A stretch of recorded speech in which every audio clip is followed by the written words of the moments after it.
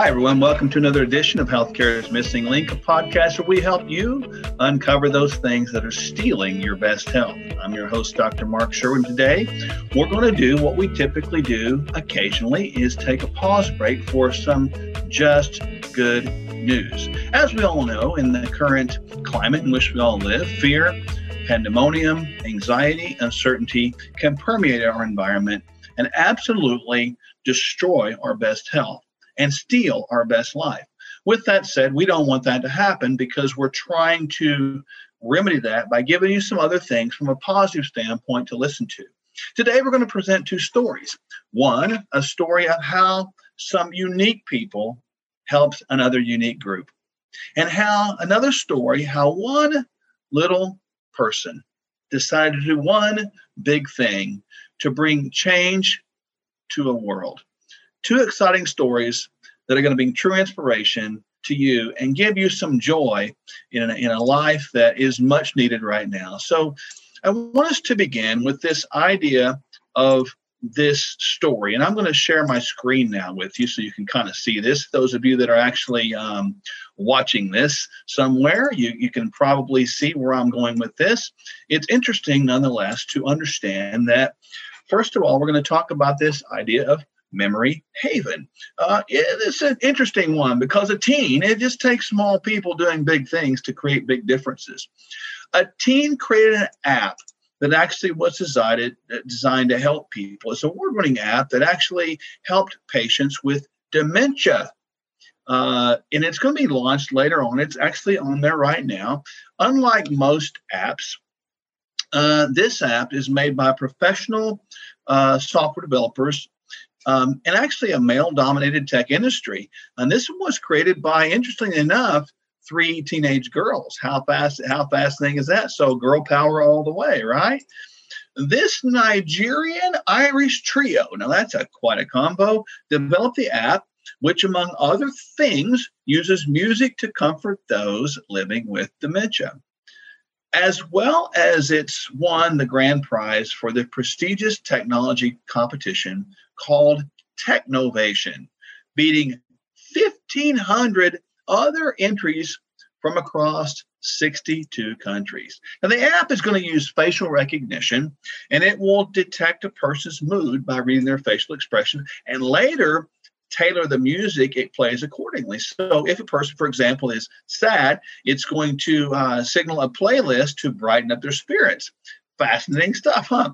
It has 5 other main features as well that features music that includes also a health check, a photo wallet, reminder alerts, a memory game feature, and a reach out feature that can be used anytime to contact friends, families, caregivers, doctors, or emergency services. So the girls were guided by this project by mentor Evelyn Nomayo. She's a developer and founder of what's called Phase Innovate, an organization that trains and mentors underrepresented minorities and women in tech.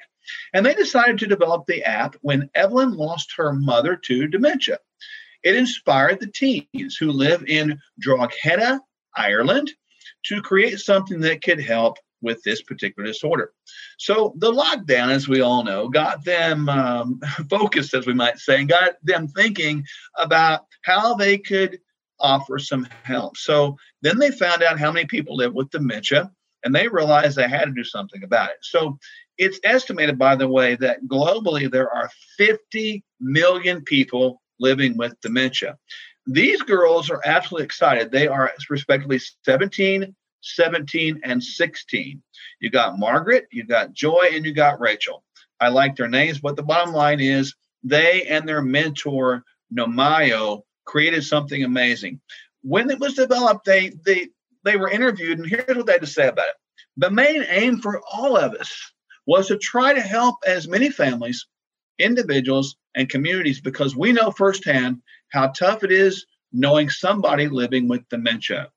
We hope the app can go global one day and reach millions of people who are affected by dementia and help make their lives somewhat easier. The message and the takeaway for this one is never think that a task is too big for you. Never think that something is male dominated, ladies, where you can't get in and make a difference. Never think that because you're young, you can't make a decision that's going to change older person's lives. These messages are important. It reminds me of the story in the Bible where the young boy gave Jesus the 5 loaves and 2 fishes and says, "Here, take this. What will you do with it?" He blessed it and he multiplied it. This multiplication effect by effort is astronomical. As we talk about the multiplication effect, I want us to go forward into this one. A story of Kavanaugh Bell, 7 years old. So we went from 16 now to 7 years old. So perhaps this section of Just Good News is for your teenage son or daughter or your elementary age child to listen to. This child, Kavanaugh, faced something that was terrible. He faced bullying in school. And rather than just internalizing the pain or trying to get even, this 7-year-old decided to channel this energy into something positive instead. And this is not his words. This is not my words. This is his words. After I was bullied and I felt a darkness inside of me, I knew I didn't want other kids to feel the same as I felt. So I asked my mom if she could help me, and this is unbelievable, spread love and positivity. The more I gave back to my community, the more I wanted to keep doing it. And that is wisdom from a 7-year-old. So he lives in a place called Gaithersburg, Maryland, with his mom, Lacey Simmons, and their extended family. And even before the bullying incident, the second grade Good Samaritan, as we call him, was already doing his part to give back during the COVID-19 pandemic. He had an idea, and the idea came when he realized his 74-year-old grandmother is, of course, the high-risk age group for coronavirus. And Bell was thinking about this, and he states, and I quote, "One day I was thinking about my grandma, and I was like, oh, mommy, she shouldn't be going out to the grocery store. She's my best friend." So initially, he took his own savings and funded this idea. He started assembling and distributing care packages filled with food and toiletries for his elderly neighbors. Over time, the popular project snowballed. It's amazing how that happens when you begin to get a good idea. With contributions pouring in, he and his mom launched a food pantry staged in space donated by local warehouse. Pretty cool. Kavanaugh Bell, 7 years old. If you can see the screen, he's standing in front of multiple boxes of food. It's crazy because they had a steady string of in-person donations, as well as contributions from a GoFundMe and an Amazon wish list campaign pages. He and his mom managed to, get this, amass enough essential supplies to fill a 53-foot semi-truck. Twice. You got that, twice. The first shipment went out in July of this year and was loaded with non-perishable food and cleaning supplies, as well as shoes, clothing, and diapers. Now, with the cold weather approaching, the second shipment in September of this year included also coats and blankets. I'm really hoping you get this, because this is another quote from this 7-year-old boy. It's just a blessing to be helping them. I'm trying to make sure they have what they need to survive, because that's their only land, and they're just my family. I love that. So in addition to all of his humanitarian aid work, he's also launched his own nonprofit. And get this, he calls it Cool and Dope.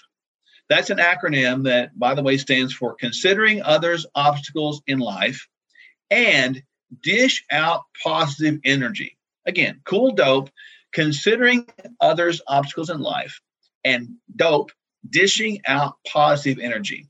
Wow, what an acronym. The organization's mission is to combat bullying and spread positivity through acts of kindness.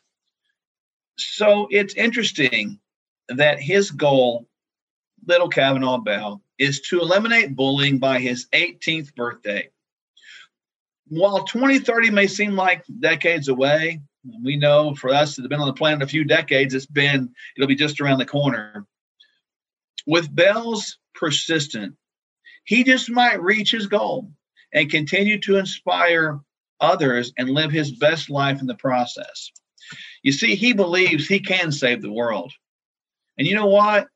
I kind of believe that too. You see, according to the director of First Families Now, it's a nonprofit organization that knows Bell, he just kind of carries that aura around him. He just says, no problem, let's do it. And he doesn't see any challenges. And I love that. And really, I admire that.